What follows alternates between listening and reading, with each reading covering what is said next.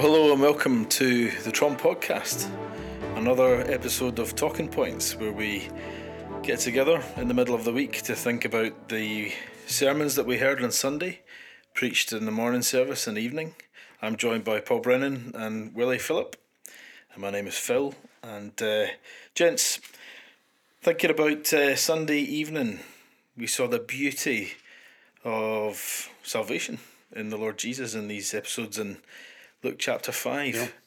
Paul, what really struck you from the sermon? What you've been thinking about? Yeah, it was really very helpful. I thought Josh unpacked it really helpfully, thinking about what happens when the Lord Jesus saves someone. What do we see in their life, and just bringing out the total transformation in people's lives as they see Jesus for who he is, as they repent and believe, and just seeing something of the joyful transformation and what that does to people's lives. It's a complete turnaround, isn't it? And just the way that was brought out was just so helpful.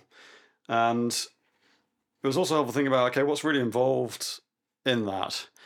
To see such transformation, what's at the heart of that?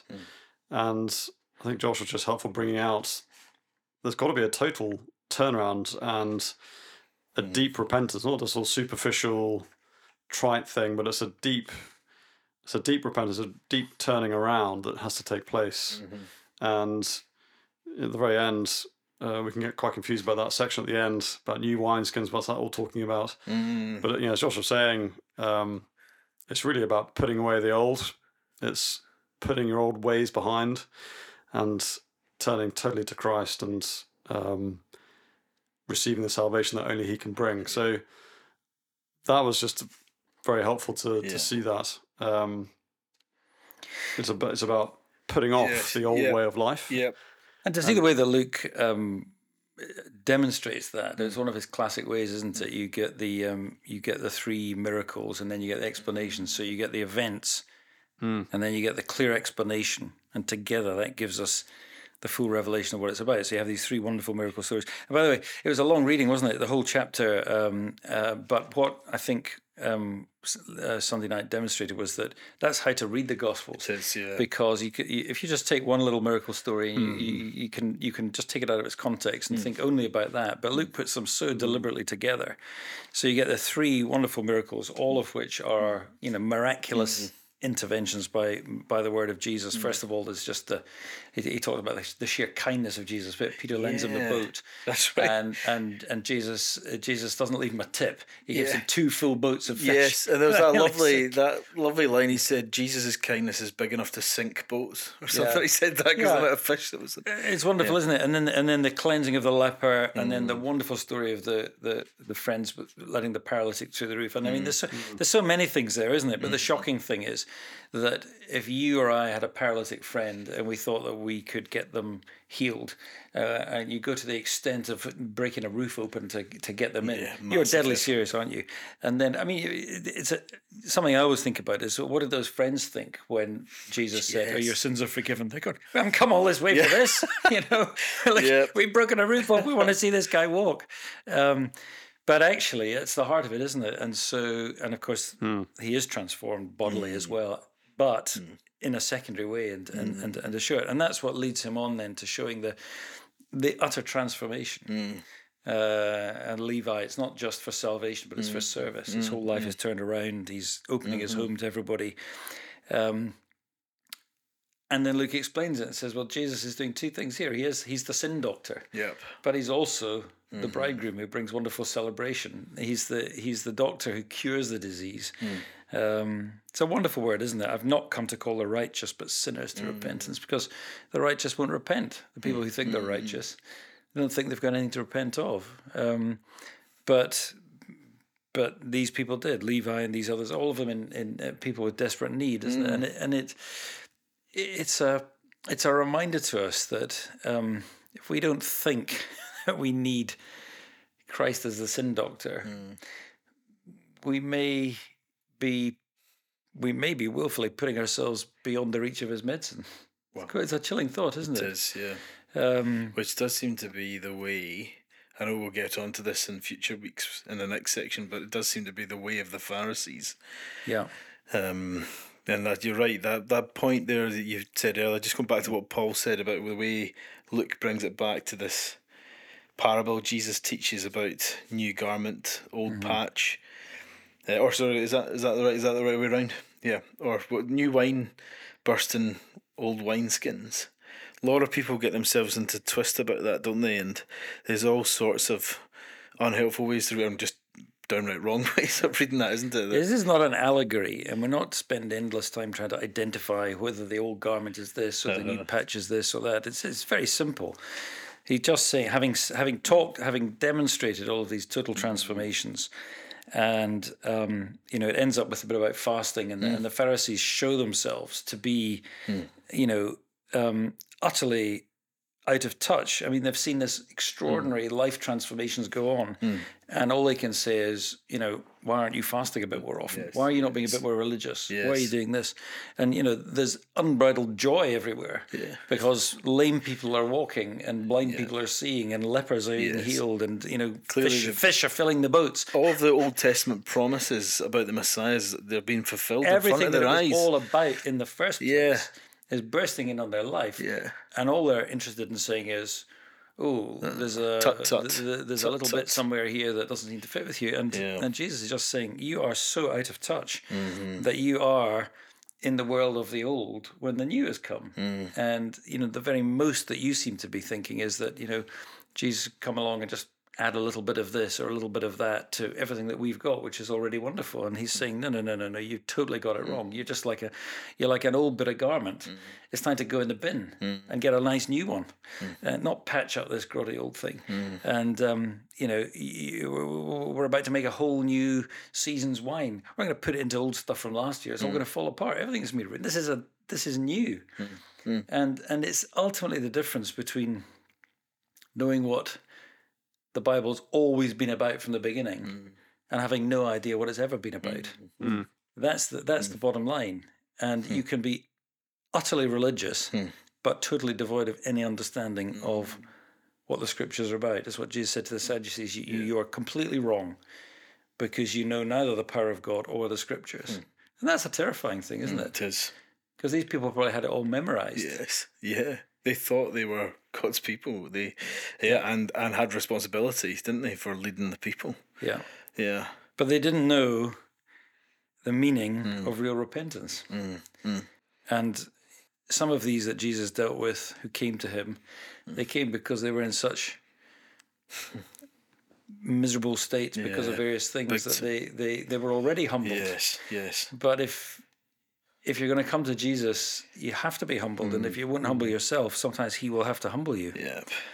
I just love that. I mean, you see that fleshed out in the example of the leper, the man full of leprosy, various skin diseases, and he was the outcast. He would have been cut off from fellowship with God's people and living in the desolate places. He comes, doesn't he? In verse 12, if you have a Bible open in front of you, Lord, if you will, you can make me clean. I think Mark talks about the fact that he throws himself on the ground before Jesus. But when the Lord Jesus sees faith like that, real humble, penitent faith that knows that you're in dire need and that Jesus is the only hope, he's the only one who can make you clean. Verse 13, Jesus stretches out his hand, he touches him, shows him great compassion, and says, I will be clean. Glorious. They knew they needed transformation. The Pharisee thinks perhaps at the very most I could do with maybe a little bit of improvement. And that's the difference, isn't it? Yeah, I think you've got to get to that.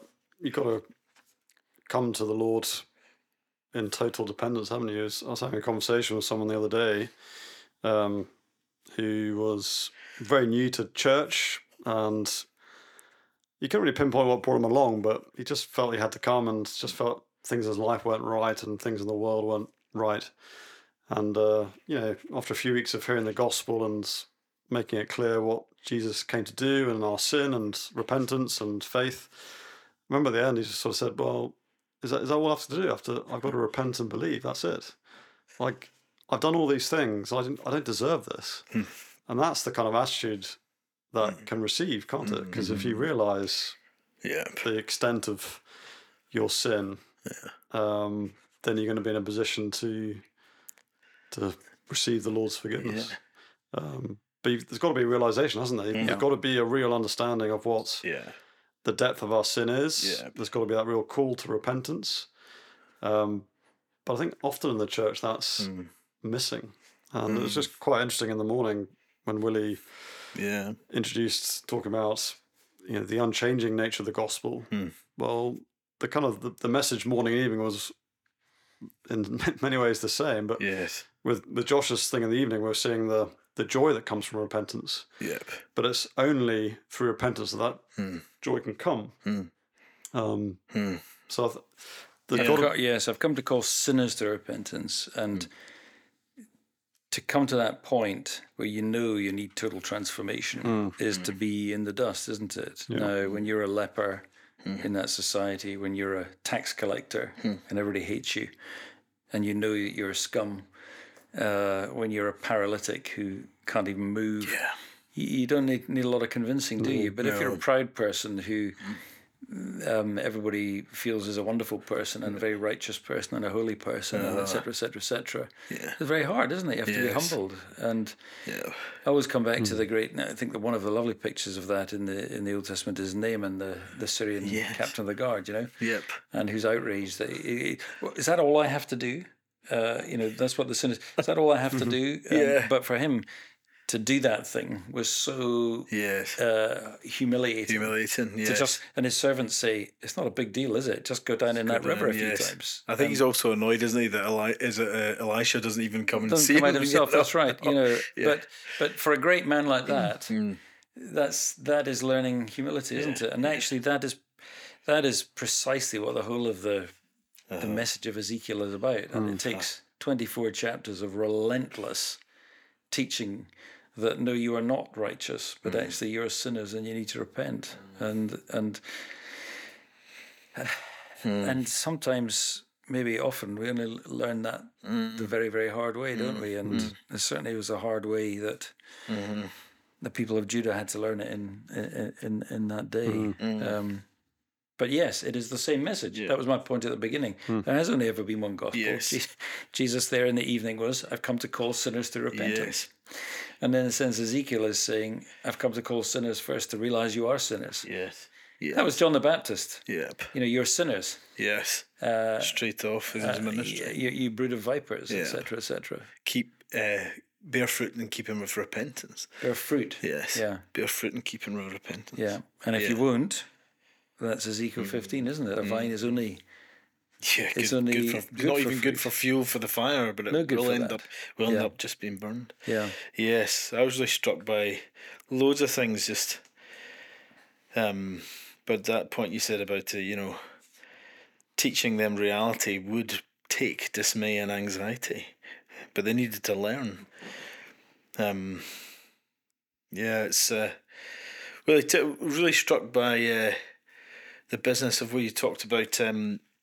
Where you linked in, I suppose, what was going on with the prophets in Ezekiel's day and their whitewashing of the situation, the false prophets, that is, and the way in which they were just saying to the people, peace, all's fine. Where the Lord cuts in his prophet and his word cuts through that whitewashing, that pretense, and just gives the reality. But it's a gracious thing. I remember you said that these are gracious warnings. Even sending Ezekiel to them at the beginning of chapter 12 to be the sign to them. Again, you just think, how many chances were the people been given? They were given so many gracious warnings to hear and to turn. And yet the sad fact is but that shouldn't surprise us, should it? Because that's the human heart. Yes. The Israelites here, Judah there, are a microcosm, aren't they, of mankind, of the world, and of every individual too. It's sobering, isn't it? What it takes to make people realize, and this recurring refrain that some of them will escape, but only to declare their abominations. Yes. And then, Ezekiel speaking to the exiles who are already with him in Babylon, thinking everything's going to be fine and they're going to go back. But God could never destroy Jerusalem. But then when some of them do escape and get to Babylon, you'll see why it had to happen, because you'll have to face up to how absolutely shockingly wicked their their behavior had been. And when they are there, the Lord says, you're going to be a witness no matter what. Yeah. When you're away. And that goes right back, doesn't it, to the covenant in Deuteronomy and in Leviticus and so on. It's God chooses his people to be a witness to his glory, a light to the nations, and it will either do so by shining that light, or it will do so because that light is snuffed out, and everyone will see why that light is snuffed out. In other words, that's the terrifying thing here. You'll know that I'm the Lord, and the nations will know that I'm the Lord when I judge you. And they will see why you've been judged, because you deserve to be judged. And I mean, I do think that is so pertinent today, and especially just in this last week when there's been all this news about the Church of England Synod and so on, which of course is very familiar to us. Just a bit more than a decade after the Church of Scotland, and people can dissect the exact procedures and the exact resolutions and this and that, and that's not quite exactly what they said and all the rest of it. But the man in the street knows perfectly well what's been said. The man in the street says, "Oh yeah, the Church of England has just abandoned its biblical understanding of marriage. It's now promoting homosexual marriage, just as the Church of Scotland has done." You don't have to be an ecclesiastical lawyer. Everybody who reads his newspaper or listens to the news says, so they've abandoned their faith. So they don't believe their message, so why should I bother go to their church? And sadly, that's what we've seen, isn't it, in Scotland? And it's what's happening all over the Western world. People see and they heap scorn. But the discerning see and they actually say and they articulate, well, if the church abandons everything it believes, what do you expect? And that is a witness, isn't it? Yeah, and actually that has caused some people to think and say, well, what is it they're abandoning?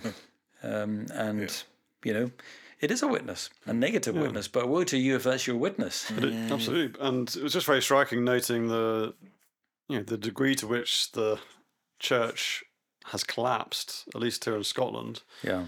And it just seems to me astonishing that those who are in the system, you just think, how do you not see the connection? There's been such a clear movement away from the gospel, from the Bible, and then what you witness in the years following is, catastrophic collapse. It just baffles me that people don't make that, or maybe they do make that connection, they just suppress that, I don't know. Well, Ezekiel says, they have ears to hear, but do not hear, eyes to see, but do not hear, for they are a rebellious house. And what he's saying is, if you rebel in your heart against the truth of God, you blind yourself and you deafen yourself to hear the word of God. You can't hear the warnings anymore. And it's very sobering, isn't it? It's very sobering. And then you will surround yourself, as Paul says, with preachers and teachers or those who in positions of authority who just teach what your itching ears want to hear. That's right. I mean, that's a very sort of obvious distortion of the gospel, isn't it? What we've seen with the national churches. And you made the point at the start very clearly about how the gospel is unchanging through the whole Bible. It's very clear. We saw it with Josh in the evening. We saw it in the morning. But what are some of the gospel distortions that we need to be aware of, do you think? Ways in which or those in what you might call the broader evangelical church, where are those distortions where the gospel is aspects of it are either downplayed or passed over or kind of not really mentioned? It's often things that are omitted that are quite telling. But what are some of the things that you've observed in terms of how the gospel is being distorted? And what do we need to be aware of in our, the circles and, Well, Ezekiel's image is whitewash, isn't it? You're building something that looks good, but you're whitewashing over something which is actually very unstable and feeble, and when the crisis comes. In fact, it'll fall apart because whitewash can't do the job of cement and foundations. Yeah, well, there's lots of ways, isn't there? And I guess, why do you whitewash something? You're selling your house, and so you do a quick paint job because your walls are cracked, or because there's damp, or because something. But it's always to hide something, isn't it? So what are we tempted to whitewash? I guess that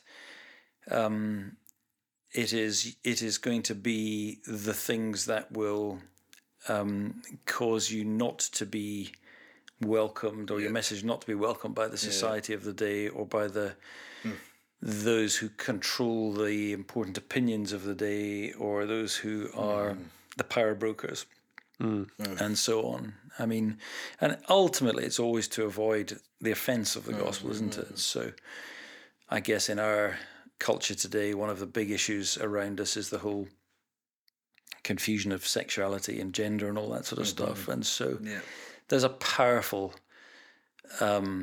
pressure, isn't there, to just not necessarily to deny the Christian message, but to whitewash it over and just not go there. Let's not get into that at this stage, because we don't want to put people off. And I think that is that's a very common thing, isn't it? I mean, we don't, because in a sense, if I was to say, do you want to put people off the gospel? Your answer, of course, is going to be no, of course we don't. But what we think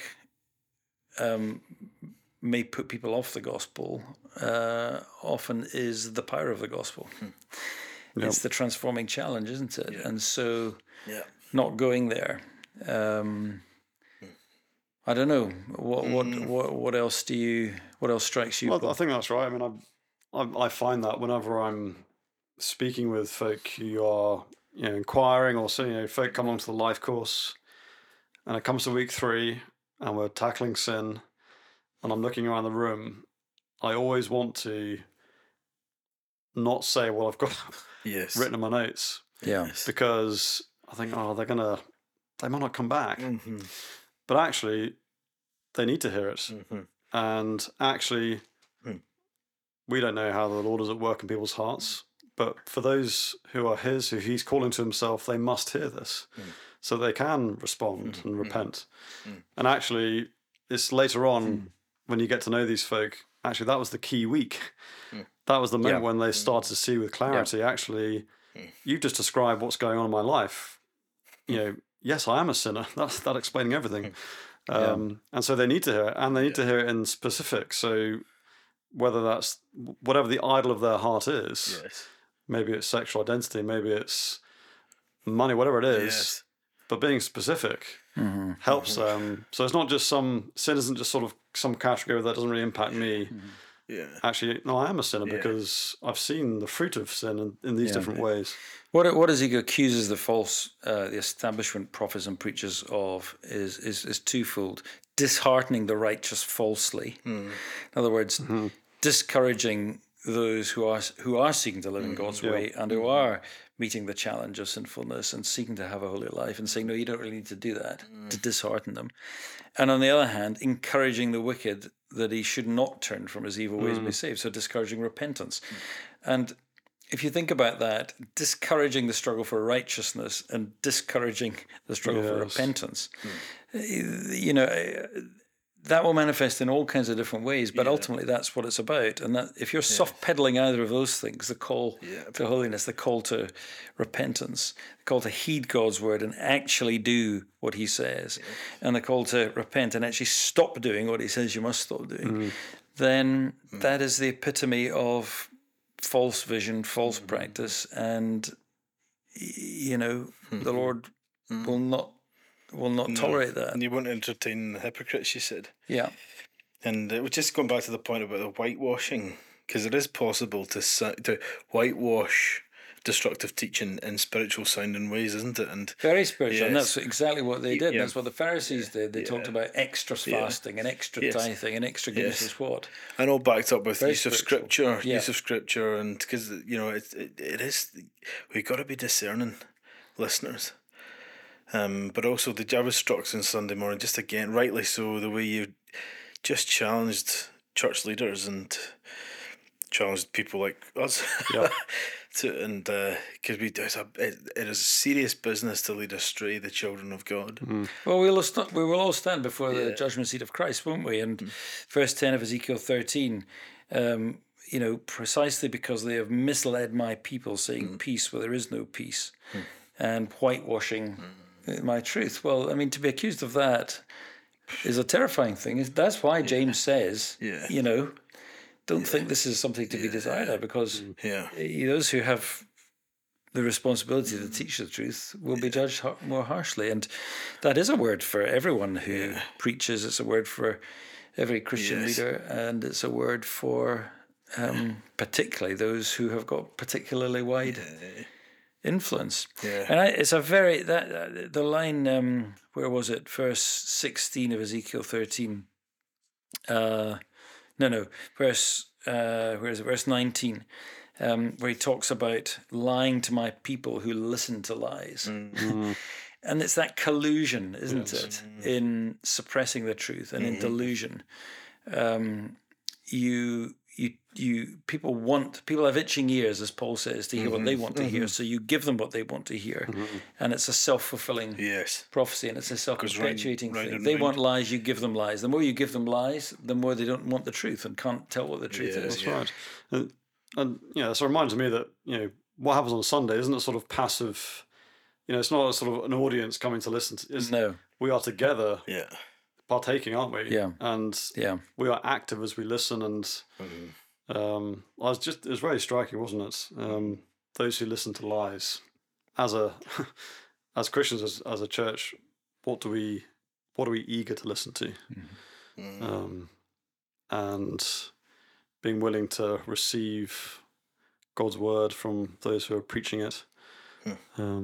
Discerning and.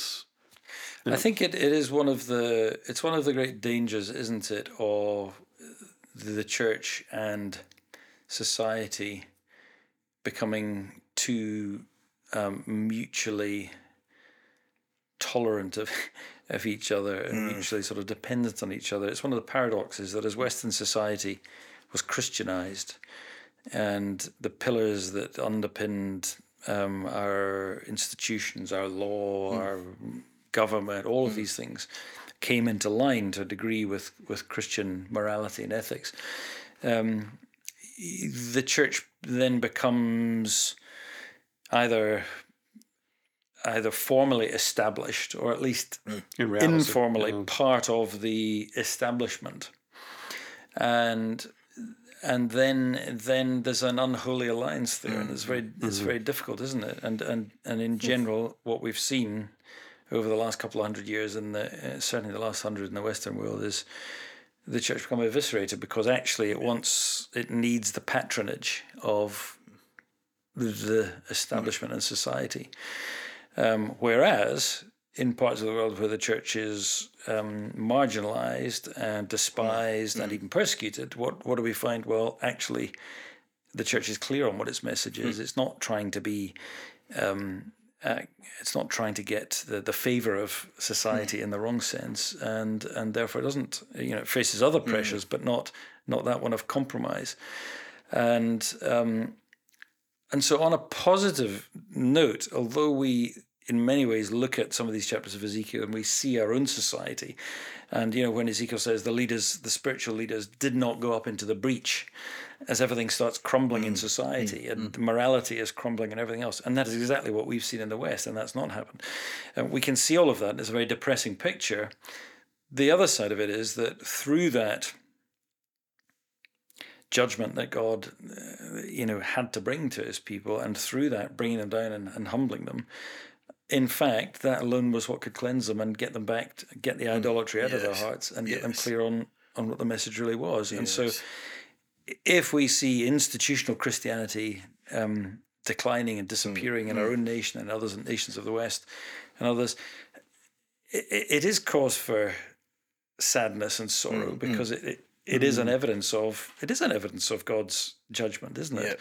But it is a cleansing judgment, and actually, for the church to regain its spiritual power, we may need to find ourselves in many, many ways, in a very real and tangible sense, outside the camp. And it will bring a real clarity because there's actually something different. Yeah. There's actually truth. Yes. I've just seen our new Christmas cards, and on the front it says a light shining in the darkness. And as the world around gets darker, the light shines brighter. More And distinctively. we've seen that, haven't we? Folk coming along to church. Yeah. They're seeing what's going on in the world, and actually here's God's word being taught, and that is a light, and they're drawn to it. And so I think that is in some ways encouraging. Yes. There's a real distinction between the world and the true church. Yes. As opposed to going into a building that calls itself a church. Yeah, it's just But they just parroting find, the secular whatever. yeah, they find the froth of the world. They're just in slightly spiritual language. Yeah, why would you do that? There's nothing. No. There's nothing there. And to take us back to Luke 5, that is what has so often been seen to be the church. It's just, well, we're taking this old thing, which is just our society around us, and the church will sew a little bit of a patch of something on that gives a bit of a veneer of religion. But actually, that is what we think, isn't it? So the whole idea of civic religion and so on, it's baptizing a little bit of a bit of religion onto actually an idolatrous society, and that is nothing. And that's what Jesus blows away and says, no. You've got to cut off totally from that. It's something completely different. And so that is the positive thing, that the reason that God goes through all of these cycles of judgment with his people is not just that justice demands it, but it is also a purging and it's a discipline, isn't it? And that is what we're repeatedly told in the New Testament. No discipline seems pleasant at the present time. That's not what discipline's for. It's to be unpleasant. But in order that, it brings forth the real fruit of righteousness. And that's what we should be praying, isn't it? That we shouldn't be in despair as we see what appears to be Christianity crumbling in our national life, because it's not real Christianity. It's corrupted, whitewashed, utter, feeble froth, and it's better that that's exposed, isn't it? Yes. I mean, if somebody comes along and does a survey on a house you're about to buy, and your heart is set on that house because it looks wonderful. But he comes along and actually says, do you know what, underneath this fresh paint job is riddled with dry rot, the subsidence, the whole thing's about to collapse, don't touch it with a barge pole. Your first instinct is utter despair, isn't it? Oh, this is so terrible, my dream house, I'm going to have to pull out. But then actually, you are thankful that you didn't utterly invest in thankful it. that you didn't. Yes. And so if the Lord is exposing what's under the whitewash and is going to allow these things to be knocked down so that what is real and true and abiding can be more clearly seen. However painful that is for us. And, it was going to be very painful for Ezekiel. He that's the thing, isn't it? He didn't get to escape from it. None of the biblical prophets get to sit on the sidelines and watch it. Yeah, he was in the midst of it, wasn't he? They're in there. Swept up in it. Poor guy. And he's, going through all of this misery himself. But as Christians today, we're not going to escape from the fallout of these things. And it's going to mean a lot of difficulties, in terms of material things, in terms of livelihoods. And I mean, it is going to become, I think, in our society much more difficult. But if that is how God is exposing what's false and renovating what is true, then we should rejoice. And if that's how the Lord is going to use his true church to bring people to the sin doctor, for the new life, then praise the Lord for that. So that's the way to rejoice with the bridegroom, but no other. Willie, Sunday coming. Are you? We're back in Ezekiel one more time before Christmas, because after that we are changing tack a little bit for a while. So we will be, I think, tackling Ezekiel 16, at least that. But that would be a good one to read. It's a long chapter, great, full of.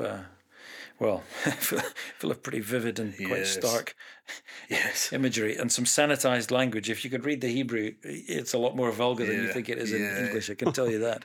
Yeah. And Paul, you are... No. I'm on 2 weeks. I'm in 2 weeks' time. That's right. Josh is this week. Josh, we've one more week in Luke. That's right. Yes, that's right. And then on the 4th, we're into Christmas. Great. Worthwhile just saying anything about Christmas, or... Fraser It's coming, and the Christmas geese are getting fat. Yeah. Wonderful. Some of us are too. Well, that's all for this week. Tune in next week and see you Sunday.